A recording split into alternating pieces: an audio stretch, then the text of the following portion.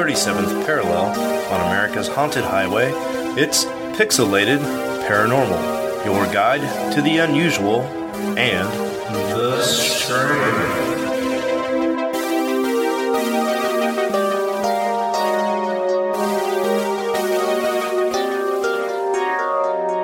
What's up, everybody, and welcome back after a long break to Pixelated Paranormal, episode 97.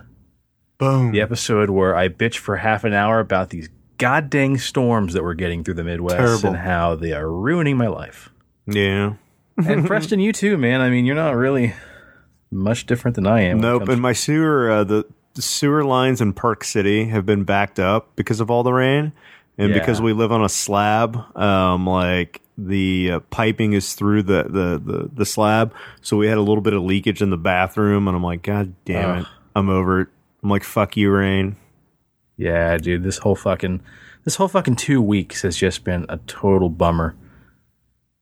This the episode that we're going to talk about, I typed this thing up like 2 weeks ago in the hotel in Dallas when these storms first started.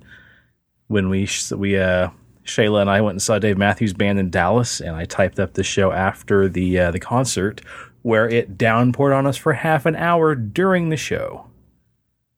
Be honest, though, that's probably pretty badass, though. You know what? If it didn't ruin my favorite fucking boots, and I'm not like I gotta get my shit kickers on. You went to Texas I have a boots. pair of boots that I bought. So I wanted a pair of, nice, decent pair of boots to wear. I'm in Texas, so I might as well wear the shit kicking. Right? Yeah, it really messed up my leather boots, but it was fun, dude. It really was. The fact that the band continued to play during the storm was pretty badass, and it's funny because 10 years ago, almost to the day, we saw them at the same venue in Dallas, and it rained and it stormed so bad that they cut the show about an hour and 15 minutes in because of all the lightning. Yeah. So before we went down, I went ahead and thought, like right before we left, I'm going to buy a couple ponchos just in case. And yeah, sure as shit, it started raining about 20 minutes in, and it rained for about half an hour. Nice. But there was no lightning and minimal thunder, so they just kept rolling with it, man, and played a couple jams they rarely play at live shows to celebrate the rainstorm. So it was fun, man. It was a good time. Hell yeah. Yeah, Gillum went to Rocklahoma this past weekend. Shit, and they had how was that? A muddy mess? Yeah, it rained a lot, and then into the last night of it, I think, or maybe the night before, they got like tornado warning, and it was like lots of rotation and really windy. Because Tech Nine was there, and they were playing. They're one of the only hip hop groups to do it, and it was so funny because his main right hand man, Chris Calico, was like out there filming, and then Tech's like real paranoid about whether he said, "Man, get the fuck back in here, man!" Like, and then like typical Missouri Kansas boy, like trying to film it, because Shayla did the same thing. Like I was dying. That's the video of Shayla and dying laughing. At Babe, that fucking get gas in station. Here. Yeah. Well, like, so, okay, here we go. We're driving home Monday the 15th, I think it was, or I don't know, Monday the 16th. But anyway, we're driving home from the concert, and we're driving up from Dallas through Oklahoma, and we're just following that belt of storms that went from like fucking, I think, above Nebraska down past Dallas, Texas. And we're like an hour away from Perry, Oklahoma. And a tornado hit, and several places. And I thought, well, thank God we're an hour away. By the time we get there, it should be gone. So we're listening to like every fucking dank podunk country music station there is to keep track of the weather, because that's all the armpit of Texas plays. And by the armpit of Texas, I mean Oklahoma. So as we approach Perry, Shayla says, "Hey, let's pull over and get a drink real quick." And I said, "No, let's just keep driving." Keep in mind, this is probably the one time you don't actually listen to not anything other than your satellite and podcast. Yeah, right. Like, when there's bad weather. Right. Howard Stern's not going to tell you about the fucked off tornadoes in the armpit of America. No, it's funny because we canceled satellite because they jacked the price way up, and I wasn't going to pay it. So, but anywho, like we're driving, and so we pull over at this gas station, and as you pull off the interstate, it's one of those where you have to pull off to the right and then exit and then cross over the highway on the overpass to go to the left side. And as we come over the hill of the overpass, there is an ambulance, there's a paramedic truck, there is a fire truck, a police officer, and a state trooper all parked in this parking lot along the edge of the highway, or the byway. And then there are about 5 storm chaser trucks and cars. Then there's about 5 or 6 pedestrians parked there. Like, it looks like you're at a shopping mall. And this is a tiny little gas station. So we're just like, what the fuck are they looking at? So we pull up, and the wind has picked up, and it's hellacious. And all of a sudden, like, the sky's getting real dark. And I told Shayla, I said, come on, get in the car, we're going. She's like, no, I want to see a tornado, because she's never seen a tornado. And so we get out, and, like, it's just blowing like crazy. It's going nuts. This huge black cloud forms. And then there's a documentary film crew there that just happened to be rolling through that part of Oklahoma. So, like, they're out there recording it, and all of a sudden, like, all the paramedics and stuff, they take off because apparently, like, another tornado has touched down. And then we're out there filming, and during part of my filming, you hear me say, all right, babe, come on, let's get inside, or something like that. Because dude. The two, God bless them, the 2 ladies working the gas station, they're, like, holding the door open, yelling at people, like, get outside, just, like, screaming at them, now, all of you. And the tornado is, like, pretty much coming towards this gas station. So we all go inside. The storm is blown open all the doors at once. There's stuff flying around inside the gas station. We all run and, like, try to get to a door, slam them shut, lock them. There's people inside there. There's probably 40 people in this gas station. We're all huddled in the hallways of the bathroom. And then it just gets real quiet. And the barometric pressure drops so low that it sounded like everybody's talking through a funnel. That's so weird. I couldn't hear anybody. Dude, it was really weird. And then fucking boom, like, the wind hits, and all of a sudden, like, you see the squeegees get sucked up out of the squeegee holders and go flying across the parking lot, and these chained down trash cans are being ripped off of their podiums, and they're rolling across the parking lot. And there's, like, a horizontal, like, tunnel of rain underneath the awning of the actual gas pumps. It was just fucking insane. And then, long story short, that lasted for about 15 minutes. And then we saw rotation. We saw little funnels kind of forming, but they never touched down on us. And about 15 minutes later, it was over and gone. But it took off part of the roof across the street, like 100 feet from the gas station. There's a little motel, and it ripped off part of the roof of the motel. So shit got pretty close crazy, to us. dude. But yeah, it was nutty. But glad you guys are all right. Yeah, it was neat. It's neat to talk about later, after it's done. But I mean, like, everybody, people are petrified because, like, this is it. We're in a little gas station in a hallway. Right. And, who knows what's going to happen. But that's so weird because when I went to Galveston with an ex, I went all the way down there on the way back. We ran into some storms too. And we had that same highway we had in Oklahoma, probably pretty close to Perry. We had to go underneath an overpass and hide under there, and like the winds were so terrible, like it literally picked her small car up and like moved it. It was nuts. Oh, I remember you talking about that. That shit was scary because like you're in the middle of nowhere. There's nothing, and there was like 20, 30 cars like propped up in there. People were like hiding underneath it, hiding. It was really weird. It was like fight or flight. Like it was crazy shit. Mm-hmm. It's nuts, man. That was fucking terrifying. So I can imagine. After it was over, people showed up to our gas station who drove through it and said like their cars were literally being pushed off the highway. Cars were like sliding across it because the winds were so bad. It's nuts, man. Some wicked storms. Man. And then we get to Kansas and get home safe just in time for the next batch, which ruined everybody's life last week. Lots of places underwater. Yeah, dude. Yep. Oh, well, we could bitch all day about it, but right.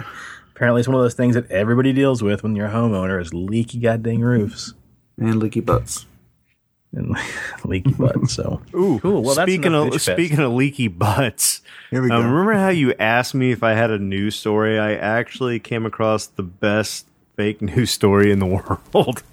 When the facts don't matter. You are fake news.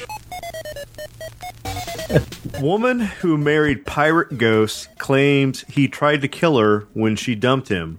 That's right, folks. A woman who married a 300-year-old pirate ghost has claimed he nearly killed her when she tried to end the relationship. Amanda Teague legally married Jack, a Haitian pirate who allegedly died in the 1700s after being killed for thieving on the high seas. However, the 40-year-old needed to undergo an exorcism when she was rushed to the hospital after Jack's spirit possessed her. According to Amanda from Northern Ireland, her spiritual and sexual relationship with the pirate was giving her serious health problems, not to mention the fact that he was intent on killing her if she dumped him. She experienced painful abscesses, developed sepsis, and almost needed a colonoscopy bag because she had a leaky asshole. Oh, no. But she was miraculously healed when she managed to part ways with the pirate Jack. So she goes on to say, after 2 weeks of marriage, I started to get health problems. I started to get reoccurring perennial abscesses, and I was suffering from psoriasis. After 4 or 5 months in, when things started to go really downhill, I went back to some of the people that had communicated with Jack. I know the symptoms of possession, and part of it is ill health. So I was concerned that it was to do with the relationship because of the timeline, but I was assured that he was a lovely spirit who wouldn't harm me. I knew his passing was intimate, and I'd asked Jack to help keep him until now the writing just gets shitty, and that doesn't make any sense. More about her leaky butthole. Yeah. She said, Jack, no sex, and that didn't work. Yeah, well, I mean, that's really about the end of the story. So, wow. So now you said that's fake news. Ooh. Previously, I had an MRI scan in November which showed that my bowel was perforated. Oh no! Now that could be self-inflicted, right? Yeah, or partner-inflicted. So you said fake news, but we talked about her initial announcement of the wedding a year or two ago. We did, but the reason why I say fake news is because she's known to be a pirate impersonator, and her persona is Jack when she goes and does the fake pirate get-up. Arr, me matey. Oh, is it really? That's funny. Weird. I knew in the back of my heart, if I didn't get rid of him, my health was going to get bad. Yeah, I think you're just... If I hadn't got the exorcism done, I think I definitely would be going around with a colostomy bag. Oh, man. That would be unfortunate. That would be. I shouldn't laugh, but I am. Jeez. Right, well, it's funny. I was wondering what happened to her a few weeks ago, so... Now you know. Synchronicity. Hell yeah. Well, in other news, a teen was searching for arrowheads in southern Iowa when he found something much bigger. Ooh. The prehistoric jawbone of a mastodon. Dope. The Iowa City Press Citizen reports that a 30-inch bone belonging to a juvenile mastodon, the elephant-like mammoth creature, believed to roam Iowa some 34,000 years ago. Officials with the University of Iowa Paleontology Repository, which now has possession of the jawbone found last week, say the mastodon might have stood around 7 feet tall. The farmers who donated the jaw and related bones to the repository did so anonymously, saying they didn't want to encourage people to trespass on the property to look for fossils on their land. There are likely more fossils on the land, as the owners found other mastodon remains there decades ago. So, Steve, did you say that's what they think it is, meaning you know what it is, or No, you're just I was calling making a bullshit? perverted joke. You said you were talking about the inch size of the bone. Oh, 30. It was a boner joke, Sean. Shock. It was a boner joke, Sean.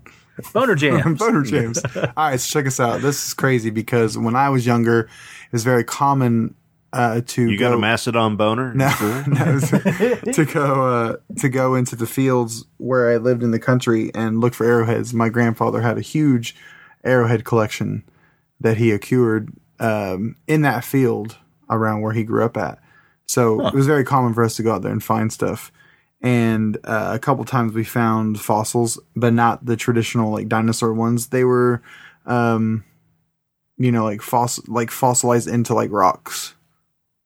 Okay, so, yeah. Like that shit was badass. So it was like what you call it, like I don't know the damn words for it. Not petrified. Yeah, like it was like inside the things. It almost looked like kind of like a shell crustacean. Of something. Yeah. There you go. Cephalopods.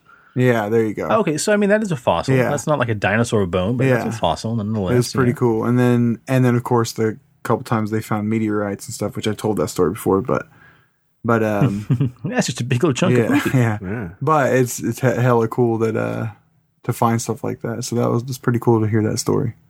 Wow, Steve, I did the same thing in my childhood. Right. It's a good time. Yeah. It's crazy to think that like there's so many of them still out there, and it's kind of like a lost thing. I don't think a lot of people do that, but that was like a big thing to do when the older generation, probably from like when your dad was, because your dad's older than my father. Oh yeah.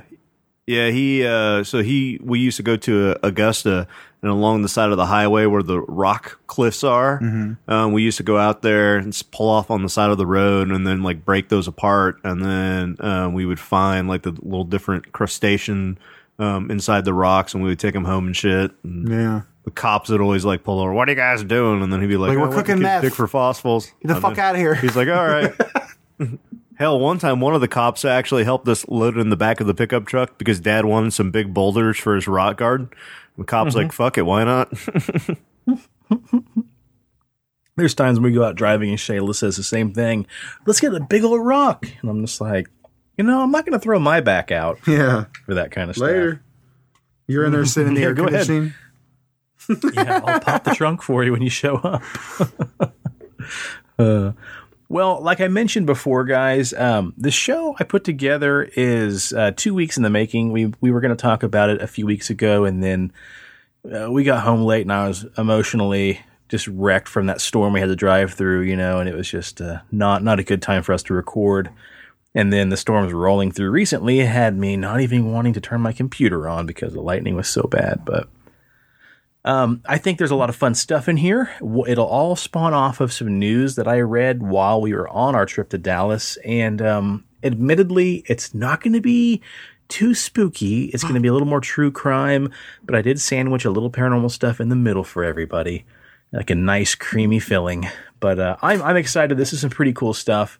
For the most part, it's all really, I think it's all true. It's all based off true stories. Some of it's straight from the news. Some from the annals of history. See what you did there. Cheeky little man. Yep, but I'm excited for it nonetheless. Scooter die, bitch. The first story, guys, is going to be straight from the news, and then we're going to get things a-rolling. So an Oklahoma man was recently murdered while hiking on the Appalachian Trail. Is it Appalachian or Appalachian? Did you just say whacking? No, hiking. Oh, it sounded like you said whacking. I was like, wait, what? No. It's Appalachian. That's what I've always said. Appalachian. Presto, what do you think? Appalachian, Appalachian? It's Appalachian. We should call Rob real quick on the phone. Apparently, if you live around that area, there's a saying called, if you pronounce it Appalachian, I'll throw an Appalachia. So I don't think it's Appalachian. I think it's Appalachian. But anyway, forgive us. I'm going to call it the Appalachian Trail. I'm going to go with you on that. Well, thanks, buddy. You're going to have to go with me because you're in the passenger seat. So an Oklahoma man was recently murdered while hiking, not whacking, on the Appalachian Trail. So apparently this 30-year-old dude from West Yarmouth, Massachusetts, who went by the nickname Sovereign, murdered a guy and severely wounded another woman on the trail. James L. Jordan, he's 30 years old, from West Yarmouth, Massachusetts, allegedly murdered by knife an unidentified man at the time of the story. I have some amendments to make later. And injured a woman early morning Saturday, May 11th, in an isolated stretch of the Appalachian Trail. Now, the Appalachian Trail is pretty long. It's over 2,100 miles long, and it goes, I think, from Maine all the way down through Georgia. Unfortunately, the man in the story passed away. The man in the story died. The woman, however, survived, though severely wounded. So apparently Jordan had allegedly been menacing people around the trail for weeks and weeks on end. They said he was well known in the area. The trail had a fantastic grapevine, a really good source for people to talk about what the hell's going on, as they come across the trails. Not to mention you have Facebook now and cell phones and everything else. So as this guy is running this reign of terror, basically news spreads fast and people start keeping an eye out for him. Through word of mouth and online forums, hikers warned their peers about a man behaving erratically and threatening people by knife. They said he was verbally attacking people. He was very angered, very outraged, yelling at people, screaming, talking about how he was going to ruin people's days. And he said that he also attacked people who offered to share their shelter with him. And he was known to be damaging shelters, damaging campsites, and spray painting swastikas around the local trail shelters. Some hikers said they traveled within 10 to 15 miles of this guy, and they planned their actual trips based on where his whereabouts were, trying to avoid him at nighttime. Larry Smith, a hiker from Charleston, South Carolina, tells the Daily Beast that he ran into Jordan on a trail at a shelter at Atkins, Virginia, back in early April. First off, that's an amazing journle. The Daily Beast. The Daily Beast. All hail the Beast. I got interviewed by the Beast. You met the devil? No, the newspaper. Oh. So Smith said that he had gone to bed after feasting on a dinner of hamburgers and beer with fellow hikers, but he woke up that night after he heard somebody rush into the shelter making all sorts of commotion, kind of yelling and hollering and everything else. Booga, booga, booga. Yeah. Smith said that Jordan poured alcohol on a campfire where the hikers were gathered at the partnership shelter in Virginia, flaring the flames. He yelled, he screamed, he went upstairs, he came back down, all while basically saying he's about to make a lot of people have a pretty bad day. So when Smith gets up to kind of, approach this guy and say, hey, what the hell are you doing? He freaks out, runs out of the shelter, and then disappears off into the dark. Then he came back. Sounds like he just wanted to party. I mean, honestly. Right? Yeah. He came back and said, I'm going to burn this shelter down. And then Smith says, are you okay? What's going on? He says the guy jumped up on a table, flicked his cigarette in Smith's face, and challenged him to a fist fight. Now he's just drunk. Right. Smith said that he ran into the parking lot, and that's when he decided to call 911 as the guy disappeared into the frigid night off into the woods. And Smith says at the time he thought it was just another hiker who had gotten drunk or one of the locals that stumbled by the shelter who had drank a little bit too much.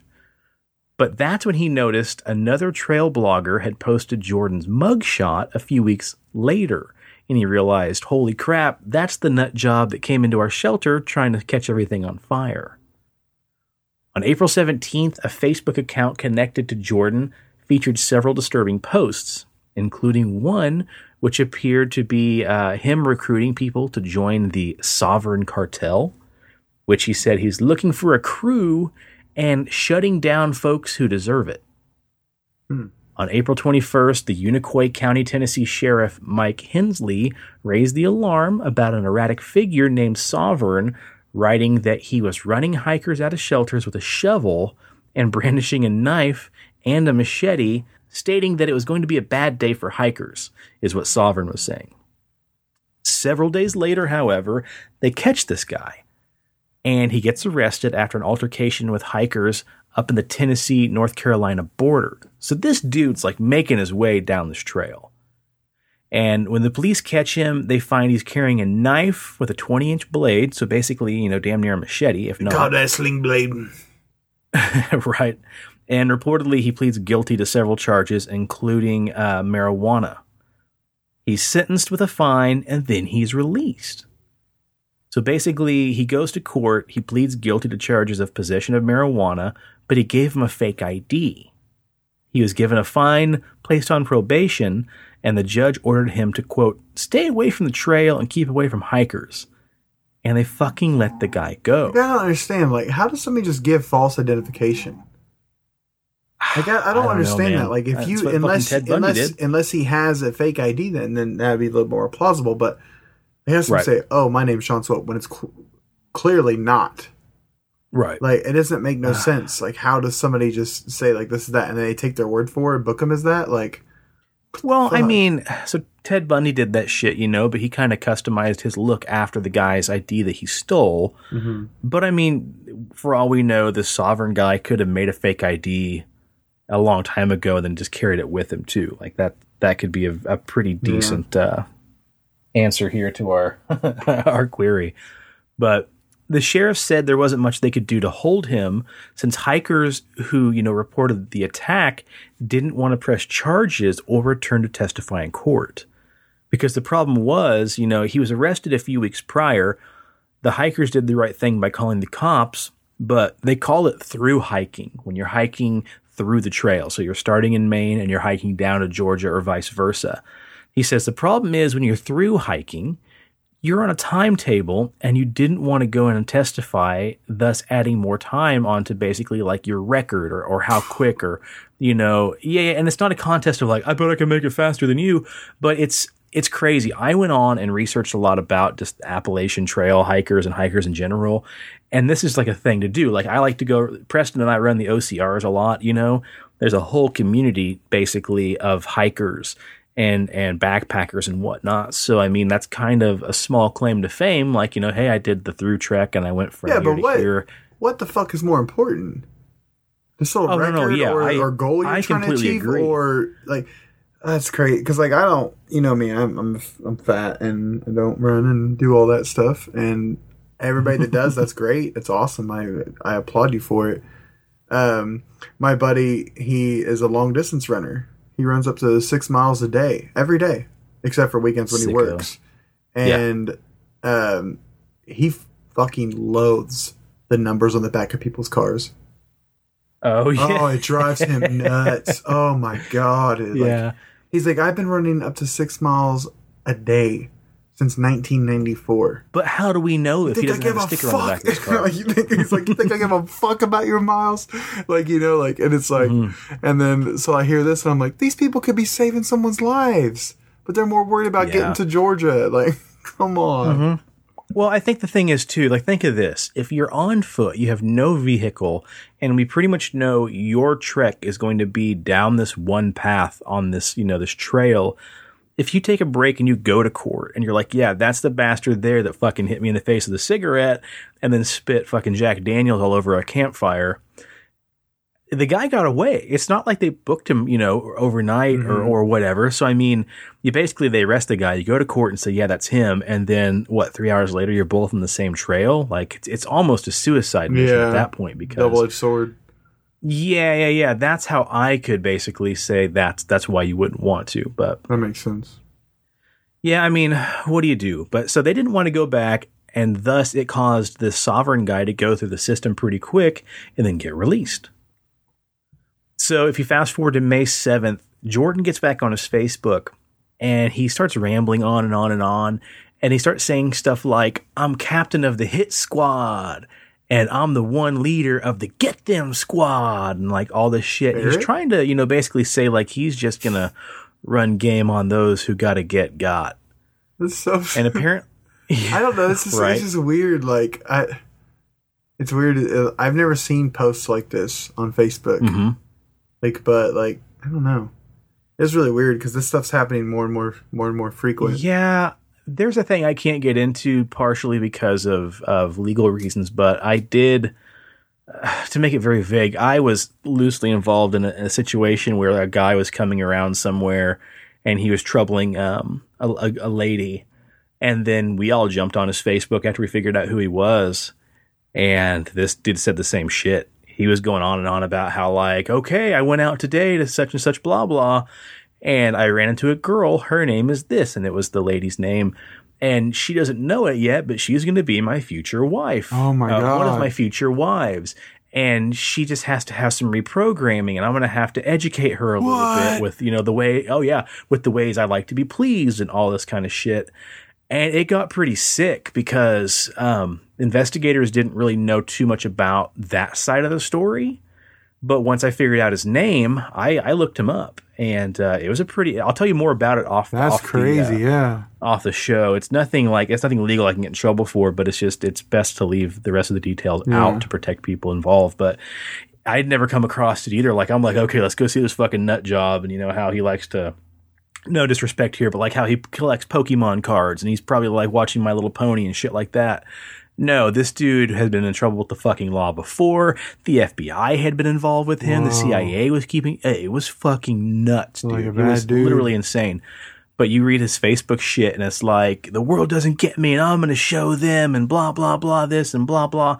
And then it'd be like a really nice post, like, oh my God, great day for a jog. Bye-bye. And yeah, the next one was like, met another potential today. Not sure if she feels the same way about me, but I can change that. Or yeah, sounds like a fucking psychotic incel. Yeah, I mean, pretty much. That's exactly what it was. That's crazy, dude. Ooh. Yeah. So back to brass tacks here. Reportedly, the guy surfaces back up in Virginia around probably about the first week or so of May, and he's trotting along and he's, you know, hollering at people, and people report seeing a guy on the trail with a dog who keeps like harassing people and yelling at people and, you know, coming up to campsites and fucking with people's stuff at night and, you know, kind of, you know, tormenting them. So on May 11th, a couple Saturdays ago, a group of 4 hikers were out for a hike whenever they came across this guy. And he kind of had some small chats with him, a little bit of small talk, and nothing too serious. But they kind of, you know, gave him the idea of like, we don't want you around, get away from us. And they had a pretty weird vibe. Well, the guy disappears, and they stop and make a camp for the night. And then they hear kind of a rustling in the bushes, and they see this guy reappear with his dog. And he's talking to him, making small talk, and, you know, the guys reportedly got up and said, okay, hey, listen, guy, like, we don't want any trouble, just leave, you know, you're freaking us out, would you mind just leaving us alone?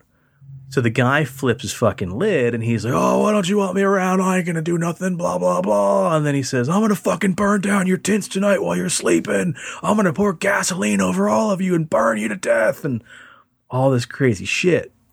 So they prepare to leave. Damn, dude, go get back on your meds. Right. Yeah. So they get freaked out, and they start kind of like, you know, cautiously watching him and packing up their shit. So they start gathering everything up, getting ready to go. And then 2 hikers take off. They just run. They're just like, okay, fuck it, we're out of here. And the stories don't really say whether the 4 people were all friends or if it was a couple groups that met up one night, you know, just kind of had a communal camp. 2 of them get away. 2 of them pack their shit and fucking just bolt. But then like the other friends. 2... It's fucked up. Yeah, so the other 2 and the guy and the woman here, he pulls out, Jordan pulls out a knife. They try to run, and then he starts attacking the guy.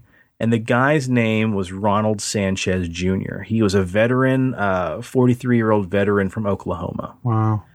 And Sovereign Jordan, this guy, long story short, attacks him and stabs him. Some reports say over 6 or 7 times with a machete. Jesus. And then he turns around and he attacks the woman. And he thinks he's killed her. She falls down and she plays dead. Like, okay, whatever. He watches her for a second. She doesn't move. There's no signs of life. And then he realizes his dog ran off. So apparently he trotted off about 2 o'clock in the morning or late in the night. He takes off after his dog. So she waits for him to get away. And then she hikes 6 fucking miles away and calls the cops around 2:30.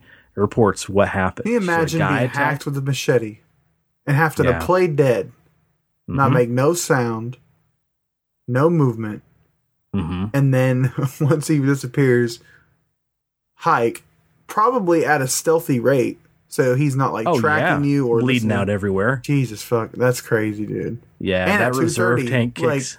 Like, no light whatsoever. Like you're, my God. In the wilderness, you know, mind you, it's well-traveled wilderness, but it's still the fucking great outdoors. You know, it's still, it's still the woods. It's still a trail. And the fucking you're mountains. possibly dying. Yeah, you're bleeding out everywhere. You're running on, you know, fumes and adrenaline at that point. Fuck that. So she calls and reports, you know, hey, we tried to set a camp up. This guy's got a knife. He's got a dog. He kind of looks like this roughly. It's dark. I can't really say, you know, what he looks like. But the fucking police find the guy. So deputies in Bland County, Virginia, begin looking for the guy, and they find him.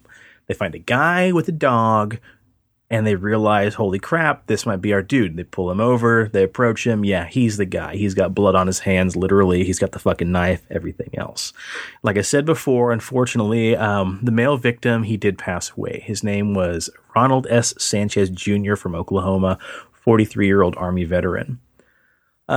Luckily, the woman, she did pull through. She survived her attack. She had severe injuries, but, she's thankful to be alive. And there's a quote here saying, "I'm very appreciative that they acted as quick as they did and apprehended him as quickly as possible and that nobody else was hurt." So this guy's on trial. I don't know if they've had the actual, court case or what, but obviously I doubt it. Yeah, it's just happened. Well, it's weird. Roughly about 2 million people hike through that part each year. At the moment, many through hikers, as they call them, who try to go from the inn to inn in one trip, would have been passing through the area where the murder took place. So it's well traveled. Everybody is sad, sick to their stomach, says people from this community. But the message we want to tell people here is that it's pretty rare. The trail is still a refuge, and you can't guard against every evil in the world. But murder and killing is very rare, they said. Since 1974, there have been few killings on the trail, as little as 8, as many as 11. But basically, about 10, murders have happened on this trail in well over 40 years. So it's supposed to be, a pretty safe refuge, but it's very interesting nonetheless. And we'll get to it another time. I wanted to do it this episode, but I didn't have time with all the, leaky roof shit. The Appalachian Trail does have a lot of other interesting stuff happen, like missing 411 and everything else. So we'll kind of cover some of that maybe another time. But maybe by fucking Mothman? I don't know. Right. But what's kind of interesting here is I found that the Appalachian Trail, the 2,190 mile roughly trail, it doesn't just end in Maine. Because something that happened in the early 2000s is they've extended the trail because the mountain range doesn't quite end there. What's really cool is the Appalachian Trail has actually been officially extended into what many people call now, or what is known as, the International Appalachian Trail, that takes you from the northern terminus of Mount Katahdin, Maine, up through New Brunswick, Canada, into the Gaspé Peninsula of Quebec, and even through New Brunswick. So now the trail actually goes from Georgia clear up through Canada. Nice. But we've been camping a few times. We're planning a camping trip possibly to celebrate our 100th episode. What do you do in that kind of scenario, man? Do you pack a gun when you go hiking and shit like that? Or, what do you think? Fuck yeah, you do. I don't know. I've never been in that situation. I'd like to. Yeah. When the only time I've ever done anything like that was when I went to Hot Spring, Montana, and they had, they had more of like you had to wear the bear spray can on you. But another guy also brought a gun too, but he said the gun's worthless. Yeah. So, do they furnish, like you walk up and you're like, I'd like a day pass, or they just say, all right, here's your day pass and a can of bear spray? Everywhere we went, they told us it was illegal. That you can't go anywhere without it. Okay. If you're hiking. You have to bring your own, but you have to have it. Okay. Yeah. If you're going to go to like on a tour of national park or whatever, then your tour guide will supply you with it. But we just bought it. It's everywhere. It's like $1. Okay. Hell, you're a pro at taking cheap. Your fucking samurai sword for Bigfoot attacks. So, you know what's funny is Josh, my brother-in-law, had given me a pretty nice little pocket knife because I wanted to start carrying a knife in my pocket. Because as GQ says in Boy Scouts, you should always have a knife. Damn right. Mm-hmm. So I lost the knife right before our Colorado trip, and when we stayed up in the mountains in our little tiny home cabin, they told us, there are animals in the nearby area. We don't see them, but we know there's wolves. We know there are black bears. So don't go out after night time. Don't leave trash everywhere. Don't put trash in the trash cans till the daytime, and let us know so we can haul the trash off immediately. But I was like, I want a knife. That way, if we go hiking, I have some semblance of personal protection. So we went to Dick's, and this little high school kid working the counter, I'm just like, hey man, I need to get a pretty good pocket knife. What do you recommend? And he's just like, I don't know, man. Like, what are you looking for? You got anything specific? And I just said, I want something with probably about a 3-inch blade on it. Preferably something I could kill a bear with. And I said it very straight face and very, very matter of factly. And he just stares at me and he's like, you want to kill a bear? You should be like, did I stutter? I mean, don't you, Junior? But I said, no, I don't want to kill anything, but I want to have something on me in case I get attacked by a bear that gives me a decent chance to fucking kill it before it kills me. And he just looks at me. He's like, you're serious? I said, no, dude, I'm not delusional. I'm not going to kill a bear with a pocket knife in hand-to-hand combat. But what I do want is a knife that will allow me to maim this thing. So after it's done eating me, it looks down at its gut and says, damn it, that was a terrible idea. And he thinks about it every day the rest of his life. And he just stared at me like just halfway in awe and halfway like, this is not in the manual. How do I page for management? But I did get a pretty sweet knife that I can carry when I go on hiking trips and stuff like that. But yeah, I don't know, man. And like you'll see in a lot of, I survived type shows, that's kind of a common occurrence when somebody just blindsides you and hacks you up or stabs you. A lot of times people do the old play dead trick and actually end up surviving to tell the tale. But, I mean, you always run the risk, too. He could have easily walked away, got the knife, and started hacking up the bodies, too. It's crazy, so I'd say, 50-50 shot. But, yeah, she's lucky to be alive. She actually is a young lady from Nova Scotia, Canada. And so, like I said earlier, the hiking community is a pretty tight-knit group. And on their Facebook page, there is a Facebook page. The Beast. She did make a post here. Oh, the Hiker's Yearbook. Hiker Yearbook says, these are the 3 feet of the survivors. They're all doing well, a little broken, but nowhere near defeated. They want to thank everybody in the hiking community for their love and support and to let you guys know they are strong. Their collective message to the community is keep going, keep hiking, and stay forever AT strong. In loving memory of Stronghold. So apparently everybody has nicknames in that group, but it's a nice photo. I'll post it on the Instagram. It's basically of the 3 surviving campers that night with their feet together. In the middle, there is a iron-on patch from the Appalachian Trail, so kind of a memorial. That's cool. From what happened, but yeah, it's really cool. It's really touching, man. It's pretty shitty, but we'll also put a picture on there of Ronald Sanchez too. It's shitty when anybody dies, but when you're a veteran and you have PTSD, and this is one of the few things you can find, calmness in and be yourself and get away. Like, this is what fucking happens. So yeah, it's hopefully that sovereign god is fucking. What's that? It is bullshit to hear about. Yeah. People that have sacrificed shit and then be taken out by some fucking cowardly method like that. You know what I mean? It's bullshit. Yeah, it is, man. It really is. I hope this fucking sovereign dude, Jordan, whatever his name is, fucking gets it, man. I hope he doesn't get the death penalty. I hope he goes to prison and they just relentlessly beat that guy within an inch of his life. That's what I hope for. Yeah. Call me a sicko, but.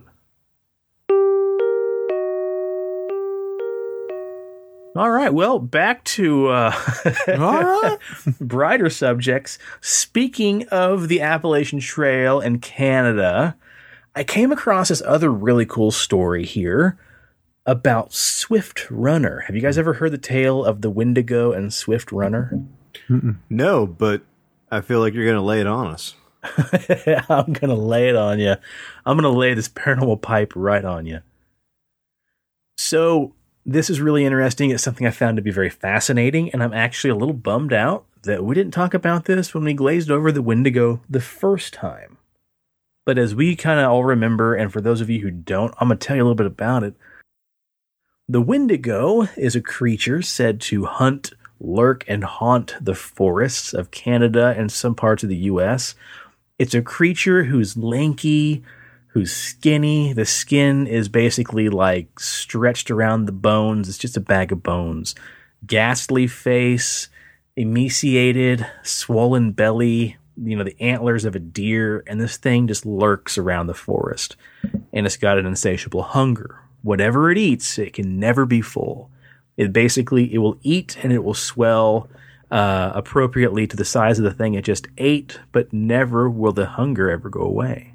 Look, and in all fairness, when we covered the Wendigo, me and you were crying and, you know, weeping like little bitches about the death of Stan Lee. So it was more about like a comic book fueled episode. Like we didn't hit in the folkloric tales of the Wendigo. Mm-hmm. Oh, okay. So, I couldn't remember when we talked about it, but you're right. That was we were a little emotional that EP. So I think I literally did cry that day. So. So we'll make up for it now. So continue. There you go. Yeah.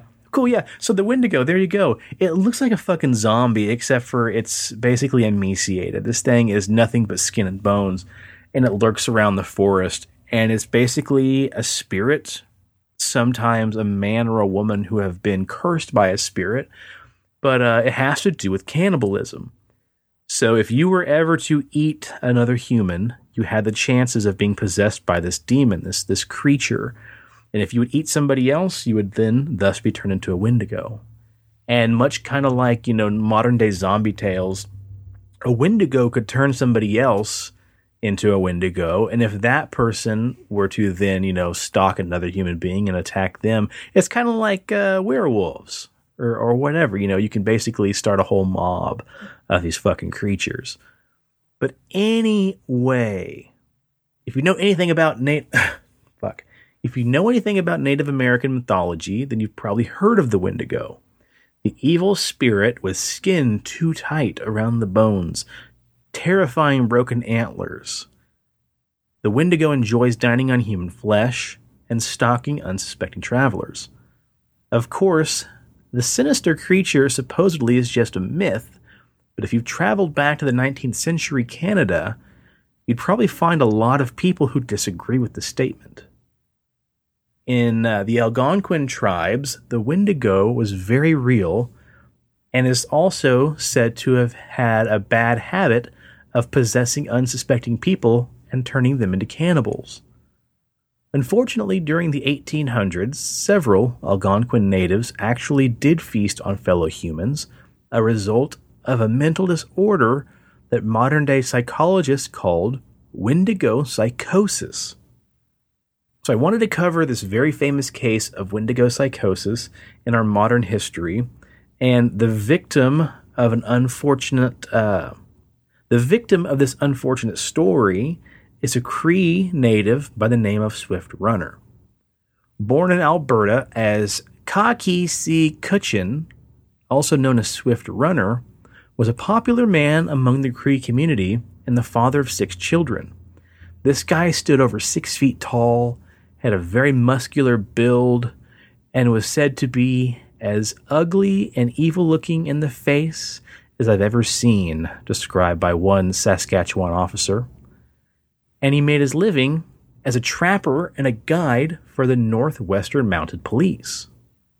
So, over time, Swift Runner develops a taste for whiskey, and possibly because, he's lost his ability to hunt naturally and take care of his family, and he's kind of had to succumb to the woos and the laws of the white man. So he starts drinking, and he develops a really bad case of alcoholism. And he worked for the mounted police as kind of a guide because he knew the wilderness, and he knew the area, and he's a hell of a good tracker. And he's making decent money, and he's making ends meet, and everything's kind of a good thing. But, unfortunately, he falls to the throes of alcoholism, and making things worse, he was an angry drunk at that.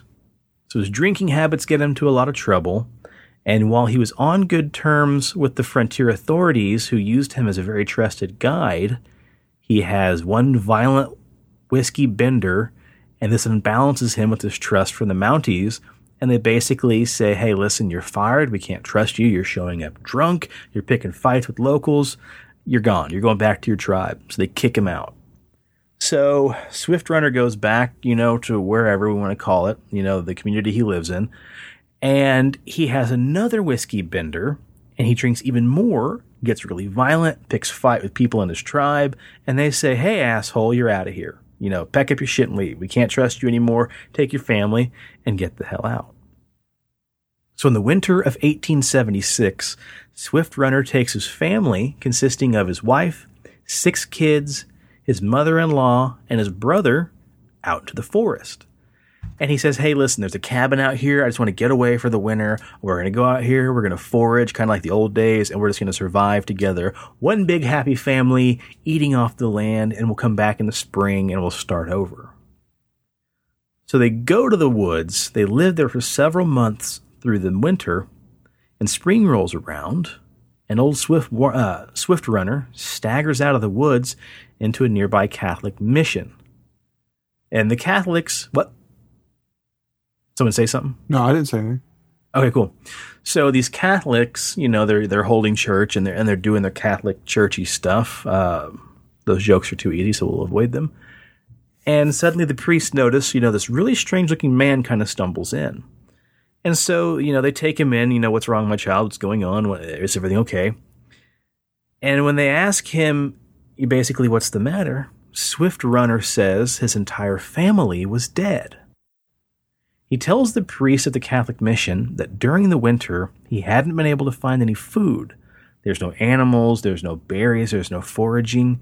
And slowly but surely, one by one, all of his family starved to death and he barely escaped. Once the weather got better, he kind of staggered out and he's looking for help. But the priests have kind of a weird feeling about Swift Runner because the dude's pretty portly. He's very well fed. He looks very healthy. His face is full. His cheeks are kind of chubby. He's got a little bit of a belly on him. And they think, this doesn't look like somebody who succumbed to starvation. And they also knew in the area plenty of other Cree natives who had a pretty successful winter, hunting-wise, and they were all doing very well. They also said they were disturbed by his consistent nightmares because they took him in. They let him stay there at the mission with them until they can kind of figure out what to do, until he could kind of get a grip on things. Well, they said he'd wake up at night having terrible nightmares. He was very violent. He'd wake up screaming at the top of his lungs, and they kind of had a last straw when one night one of the priests looked out the window and saw Swift Runner trying to lead a group of children out of the mission into the woods. So something wasn't setting right with the priests, and they began to get pretty suspicious, and some of them started kind of rumoring around that they think maybe Swift Runner actually killed his family and staggered out of the woods because he couldn't quite cope with what he had done. So they contact local police, and police arrest the big guy and basically say, hey, we have suspicion that you may have harmed your family. You're not in huge trouble. You just got to show us where your family's at and prove to us that they're okay. So the story kind of deviates here slightly. Some people say that he said, okay, great, I'll take you right there. And others say that he was very uncooperative and basically that one night the police finally gave up, gave him a little bit of whiskey, and after they got Swift Runner good and drunk, he staggered over and showed him where the campsite was. But nonetheless, the facts all come back together here. When the police arrived at the scene, they find something very, very gruesome and very grisly. Now, one child had died of natural causes. Swift Runner pointed that out when they first arrived to the area and showed the police where he's buried. But the others weren't quite so lucky, because when they go inside the cabin, they find the cabin floors littered with human bones. Some are broken, some skeletons are somewhat still together, but nonetheless, there's just evidence of a grisly, grisly murder scene. And as they kind of walk around and do their investigation, covering their faces and retching while they're trying not to puke, they notice something even stranger. Some of the bones were broken and hollowed out.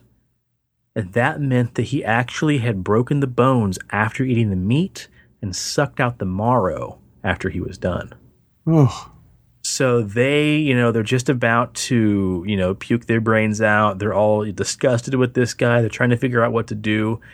And another officer walks over and he discovers a cauldron or a pot over on the fireplace. And when he kind of looks into it and shines his torch inside, it's full of old, gross human fat and other body parts. What the fuck? That was perfectly played. You're right. No kidding. That was the. You ever seen the movie Ravenous about the Wendigo with the? No. Oh yeah, you gotta go. You gotta go check that out. That's the soundtrack from that. So every time they talk about dead people and cauldrons and bones all over the floor, like that's the song that pops in my head. That's awesome. So I thought it was some like deliverance shit. Right. So yeah, the crime scene is broken bones, marrow sucked out, body parts everywhere, rotting corpses, and then a pot on the stove full of human remains and, gelatinous human fat that he was boiling or, whatever he was doing with it. Some Wendigo shit, man. That's my new saying from now on. So they all look at the guy, they take him in, they book him, and that's when something strange happens. Swift Runner pulls out the Wendigo defense. He claims that one evening during the harsh winter, one of his sons had already passed away, and he's approached late one evening by the devious Wendigo spirit. It approaches the cabin, it stalks around, and in his hungry, weakened state, the creature possesses him, thus forcing him to murder, disembowel, and consume his entire family. So rumor has it this guy literally, over the course of one winter, dismembered and ate 8 people of his family. But, that doesn't fly with local authorities, especially because the guy's a minority now. He's a native, so already he's got the short straw from, all the white folk. And he thus becomes the poster child, they say, for Wendigo psychosis. It's a mental disorder particularly found in the northern Algonquin people. In the psychosis, diagnosed by early 1900 psychologists, but, it's also disputed, blah, blah, blah, people are said to have experienced themselves possessed by a Wendigo and racked by violent dreams, delusions of compulsions for cannibalism, and visions of eating people, too. It's said that your hunger can't be, quenched, and soon, because of the harsh winter, the harsh climate, and everything else, you would soon resort to cannibalism due to your famine. And though it was the wilderness in the winter, Swift Runner had access to plenty of food in his case, but instead, he says he turned to the Wendigo. So Swift Runner goes to trial in 1879. The jury doesn't buy the supernatural tale. They have no remorse for this guy. And after 20 minutes of deliberation, they sentence Swift Runner to death. He's eventually executed on December 20th, 1879. And what's strange is he was actually the first man to be legally hanged in Alberta, Canada. Before his death, he did convert to I almost said cannibalism. Nope, he was already there. He did convert to Catholicism, and moments before the trap door dropped, he gave a speech admitting his guilt. And his final words reportedly ended by him saying, I could kill myself with a tomahawk and save the hangman further trouble. Damn. Yeah, but what's interesting about that case, outside of him eating people, they had to go through a lot of legal trouble because in that time, nobody got hung in Canada, in Alberta, in that area. Yeah. Like, it was unheard of. They just had thieves, common thieves and other stuff like that. They didn't have a whole lot of murderers in that time, so they didn't really need to have an actual death penalty. Swift Runner, I want you to draw me a clock. Right, but yeah, that's what I think of, man, in that Wendigo. I never knew it, but it makes so much sense, that creepy-ass fucking black tar man with antlers on Hannibal. Yep. Ooh. So yeah, that is the tale of Swift Runner and the Wendigo. Nice. Yeah, and it's funny because it's not funny, those aren't the right words, but it's funny. I really enjoy the folklore of the Wendigo because it adds a lot of really great things together. It adds, folklore. It adds that fear of the boogeyman and something we can all be scared of. And then it plays into mental health. And mental health is not funny at all, but it's very interesting the way that plays in there by people suffering from that type of psychosis and then blaming it on this folklore. So it's very, I guess what I'm trying to say is it's very interesting how those paths all cross. All across, mental health and some the paranormal folklore. Stuff doesn't. Right, exactly. I mean, nobody sits there and says, like, I robbed the bank because I saw a Bigfoot. Yeah. That's not what happens. But yeah, it's interesting to me, and I want to read further on it and see if there's more cases, because apparently that can't be the only case of the psychosis if it's in textbooks, and it's oftentimes talked about. So, but Steve, that's it's interesting because that immediately made me think of that story that you touched on partially a few episodes back. No, about the Greyhound dude. But yeah. The cannibal story. So I think now's the time. I've had that link saved for a long ass time. Mm-hmm. Might as well get into it, and I'll make it kind of quick because I realize we're already over an hour of this episode. But so it takes place in Winnipeg, Canada. So we're going to stay up in Canada. Started off in Georgia. Now we're in the Great Northern. Vincent Lee, a diagnosed schizophrenic, randomly boarded a bus one day, and nobody could have ever anticipated the depth of his depravity or what would have ensued later. After this is all said and done, Vincent Lee was known then on out as the Canadian Cannibal, because he committed one of the most shocking and unbelievable offenses of the decade that evening on that Greyhound bus. Around 6 p.m., July 30th, 2008, Vincent Lee, tall, well-built Asian man, boarded a Greyhound bus traveling from British Columbia to Winnipeg. This guy stood over 6 feet tall, pretty decent physique, very muscular, very imposing, although he also was very shy and quiet. Passengers said that he was agitated when he first got on the bus and seemed slightly confused. When he climbed aboard, he sat down in the front of the bus and didn't really seem to pose much of a threat. He chose to sit near the front of the bus, spoke to nobody, and even disembarked to smoke a cigarette at a few rest stops.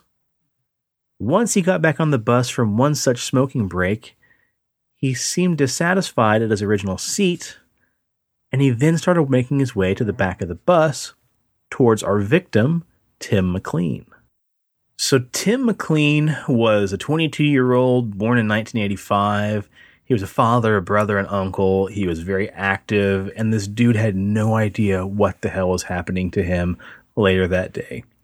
Vincent Lee walks up, chooses a seat right next to him at the back of the bus. Tim barely acknowledges him and proceeds to fall asleep. Puts his headphones in, he just nods off. Well, what he didn't know is Vincent was plagued by terrible visions and a bit of psychosis. At some point in Vincent's life, he basically came on with the idea that he had a mission from God to rid the world of aliens.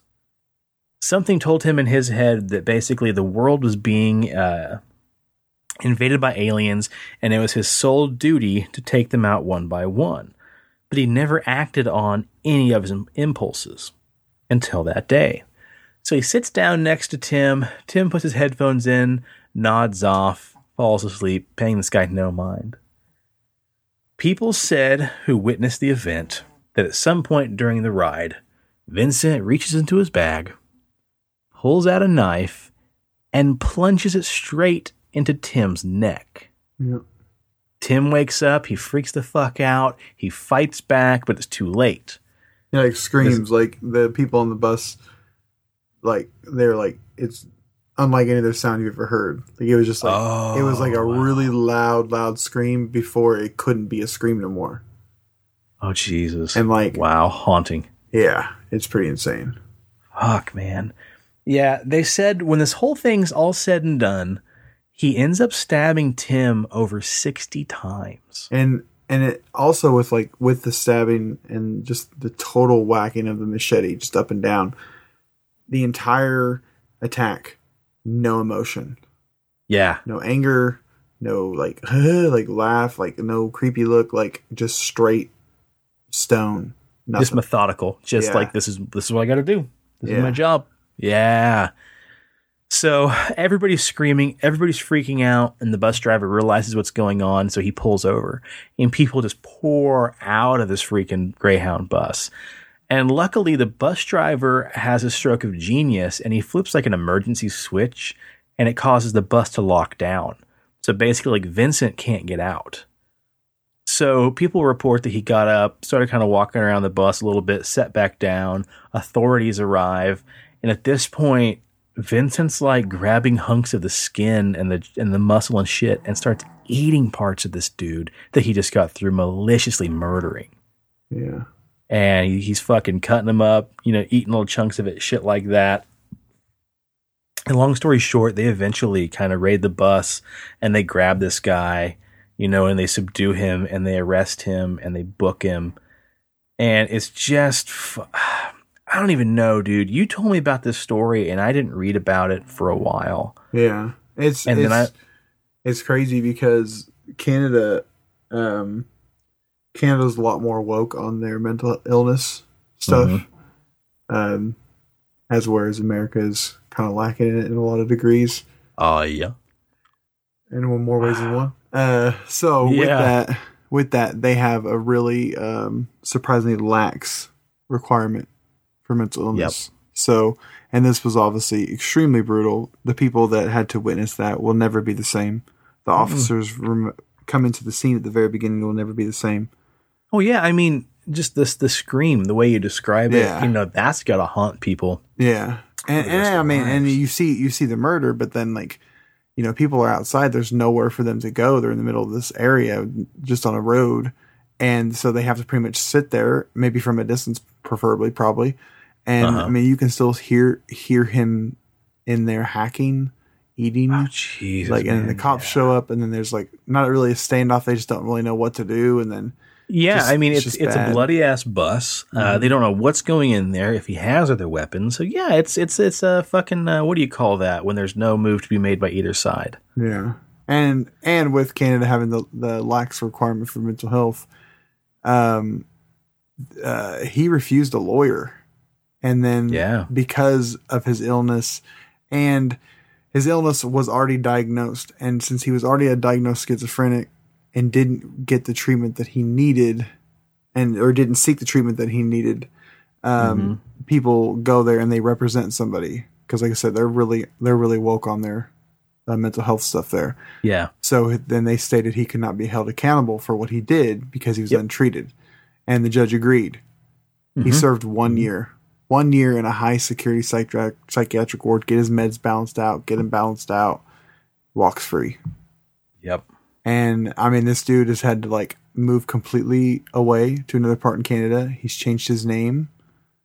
What did he change his name to? Tim or something like that? I don't know. This is a really weird, it's really intense story because his name's changed his name to Will Baker. Will Baker, yeah. Yeah. And I don't know, man. I understand this is a terrible thing and it's just hurt so many people. But this is what untreated mental illness will do. We see it all the time here in America with our gun violence, but you see this stuff could happen. And when you bring in the whole he's writing about aliens and he's got to be the one to cleanse them and all this shit, that's I'm not trying to joke on my dad, but that's the type of shit that scares me, man. He's so deep into this stuff, not so much paranormal conspiracies, but just government stuff. Yeah, it's just scary, man. There's people out there like that, and when they get too wrapped up into stuff like this, and they begin to dwindle their minds over it to do that onset mental illness, man, this shit is fucked up. Well, just stress in general is a bitch for anybody. Mm-hmm. And part of the problem with Vincent is, he came to Canada from China. I think he worked in computers or something like that, and he's having a hard time finding work. And he starts hearing these voices. He's stressed out. He says he started hearing these voices about, a divine power guiding him to kill the aliens. He had a lot of people around him said he did have some mental breakdowns or mental breaks at some points. But there's training that I go through at my work. Why? Not this job, the other job I had in this field. And they have you listen to this tape, and they have you listen to it without headphones and then with headphones. And it's it's just a simulated of what a person with schizophrenia could hear. And when you listen to it on just a speaker or a TV speaker, you can handle it. You're like, fuck, that's crazy. But when you put them headphones on, dude, it's a whole different thing. It's crazy. Really? And they really simulated that in the game called Hellblade, Sensuna's Sacrifice. And you play I haven't beat the entire game yet, but like I've just played like because it's really intense. Like it's hard for me to play it. And like you play this chick, and she's in what looks to be like an ancient tribe, maybe some Norse mythology put in there, and she's on this quest to do something, and you're kind of figuring out what it is, but you can clearly tell that she is extremely schizophrenic. So when you're playing the game, you play it on speakers. It's still intense, but like they tell you right when you play it, they're like, you need to play it with headphones to experience the true meaning behind this game. And you do, like, it's intense because they take full advantage of the 5.1 or 7.1 in the headphones. Like they virtual simulate it. Jeez, and dude, it's fucking intense. So like, if this dude's hearing that all the time, and like, I don't know, man, sure, I'm telling you, man, I seen crazy shit like that when I worked in the mental health field, man. It's a whole different ball game where people don't go, they go untreated or not even be diagnosed in the first place, swept under a rug, etc. Like, it's fucked up. Jeez Louise, man. Yeah, I can't even imagine. They said before he got on the bus, he was sitting at the bus stop for like 24 hours practically with a sign saying laptop $600. They said he sat perfectly still. He was barely even blinking, just staring off into space. And eventually he sold his laptop for like $60 to some kid. And police had to track the kid down too to recover the laptop, just to kind of, go through that and see if there's any kind of motives or any pre-planning of what he did, and why he did it and shit like that. But yeah, it's crazy. They said that after they booked him and they went through his stuff, he had like, I think they said his nose and an ear in his pocket or something like that. And they never came across Tim's eyes. Apparently he ate the eyeballs and other parts. But yeah, he had chunks of this guy in his pocket as well. But it's sad, man. It's sad because of schizophrenia. And I guess later on he did say that he did realize that those voices were not divine intervention. It was voices from the schizophrenia. And yeah, like you said, he went free. And that's an argument that I don't think anybody will ever win one way or the other, whether he should or should not have. But yep, he lives under the different name now and lives a totally autonomous life, apparently. I don't know. It'd be interesting to look him up and find out what he's doing, but at the same time, like, is that morbid curiosity? Does the guy deserve to live by himself and have his privacy now? Yeah. That's crazy to think, man. Yeah, it's crazy, but yeah. There you go. That's the weird shit I was thinking about when I was watching Dave Matthews Band in Dallas. Wendigos and hiking murders and school bus cannibalism.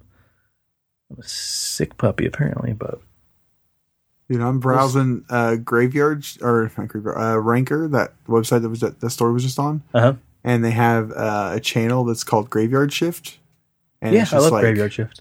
That's crazy. There's all kinds of cool shit in here. Like they cover all the cool stuff people talk about on Reddit, like cryptic messages on tombstones only hint at their terrifying backstories. Just all kinds of like real dispatchers share night mail calls they'll never forget. That's crazy. Yeah. I'm excited. It's cute. You had a bit of a speech impediment there. I know. I'm really tired. I'm really fucking hungry too. I love tired speech impediments that they'll never forget. Yeah. Preston, do you ever get on there and mess around on Graveyard Shift?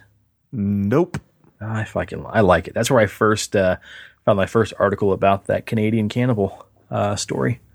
Was a Graveyard, but yeah, I mean they're kind of like a BuzzFeed or Ranker of sorts, but they're fun. I like it.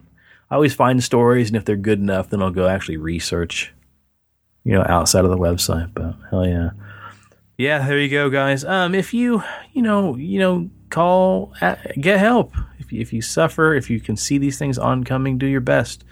There's no shame in asking for help. There's no shame in taking meds. Mental health, it's very important, and you definitely should take care of yourself. So, all right, you ready for this paranormal encounter story? Yeah, Steve, why don't you drive this bus home? Now, from the depths of Reddit, it's time for Tinfoil Hat Stories with Big Steven. Alright, so this is from subreddit Paranormal Encounters. This is posted by user Kremen2001. It says, in our new house so far, ... We moved from our previous home in 2016, even though I still can't bring myself to believe in the supernatural, even after everything that occurred in the old house. I still made a point of saying goodbye to the old lady and her son. Yeah, very embarrassing, so I did it when I was alone. What does that mean? I still made a point of saying goodbye to the old lady and her son? Oh, maybe that's the ghost he was talking to? I don't know. I'm a little confused. I'm confused too. We moved from our previous home in 2016, period. Even though I still can't bring myself to believe in the supernatural, even after everything that occurred in our old house, I still made a point of saying goodbye to the old lady and her son, parentheses, very embarrassing, so I did it when I was alone, period. Okay, he's talking about the ghost, maybe. Maybe we get to that. Maybe he kind of gave us the ending before he gave us the story. Okay. Because occasionally my wife talks in her sleep.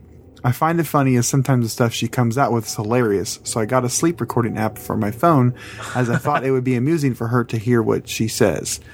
And then November, not long after we had moved in, I set it up to record. This guy loves his commas. To be honest, I didn't bother listening to it until several weeks later, and then it was only because my wife mentioned it and I realized I'd forgotten about it. I plugged the headphones into my phone and turned on the app. It only records when there is sufficient sound and sort of discards background noise so that you don't have to scroll through hours of recordings. That's awesome. The bed creaked whenever we moved, so there was a lot of that at first. Then at around 3 a.m. mark, I heard something that made me feel cold all over. Ooh. It was a female voice, not my wife's. Almost hidden by the creaking, so I could only catch a small bit of it. That sounded like, for you and your family. I passed the headphones to my wife, who turned pale. I still have a recording on my phone. Well, you should have posted it. The second thing that happened was just as odd, but a hell of a lot scarier. One night, very late, I woke up to see my wife sitting on the edge of the bed with her back to me. She was giggling and chattering manically, like some sort of, I don't know, an imp, a goblin. It's difficult to explain. And she was sort of, she was sort of hunched over with her arms raised slightly, and she was kind of miming eating or something, all the while chattering and giggling. I metaphorically shat myself. I didn't know what to do, so I turned over, pulled the quilt over my head, and closed my eyes like a little bitch until everything went quiet again. After a few minutes, she got back into bed and fell asleep. I didn't. I told her, that's what he said. Period. Takes deep breath. I didn't. I told her about it the following day, and her reaction was similar to mine. So far, it's not happened again, thankfully. What the fuck? Wow. Yeah, it's pretty creepy. And that's where it ends? That's where it ends, yeah. Fuck. So as always, I mean, these are paranormal encounters typed up on Reddit. Who knows if they're real or not? If not, pretty cool story either way. Dude, that's the kind of story to me. Like, there's no boom, big reveal. The next night I woke up and there's a goblin eating a corn dog on the dresser. You know, that's... Whoa. That'd be a great end. No, I think he posted, he says he posted the audio. He posted it. That was 7 months ago. I got a little chill when you said that. No, like, he said, I'm going to post the audio of it. He posted that about 7 months ago, so I have to scroll back. If I find that, I'll send it to you. Hell yeah, do that, man. Do that. No, I like that story because it does leave you with a little bit of like, it's just, lame is not the right word. It's just somber enough and calm enough and creepy enough to be real. Yeah.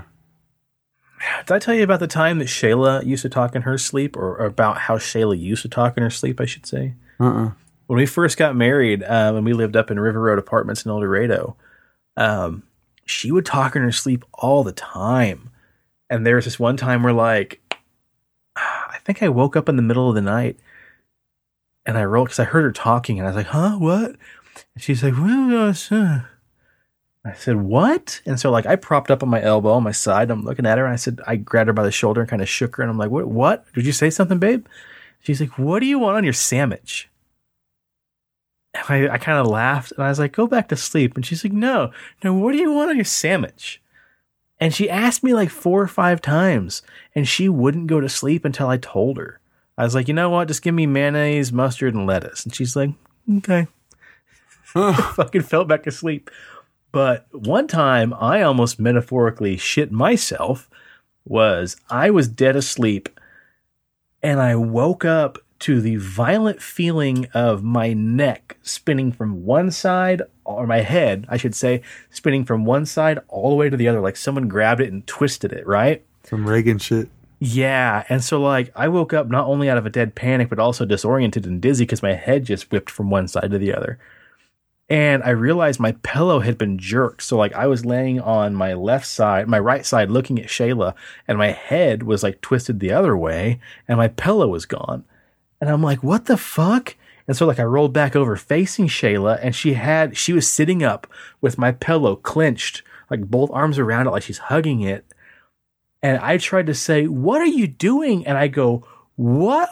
And she goes, who? Like loud and right in my fucking face. Like I felt the wind from her lungs, like blow my hair back practically.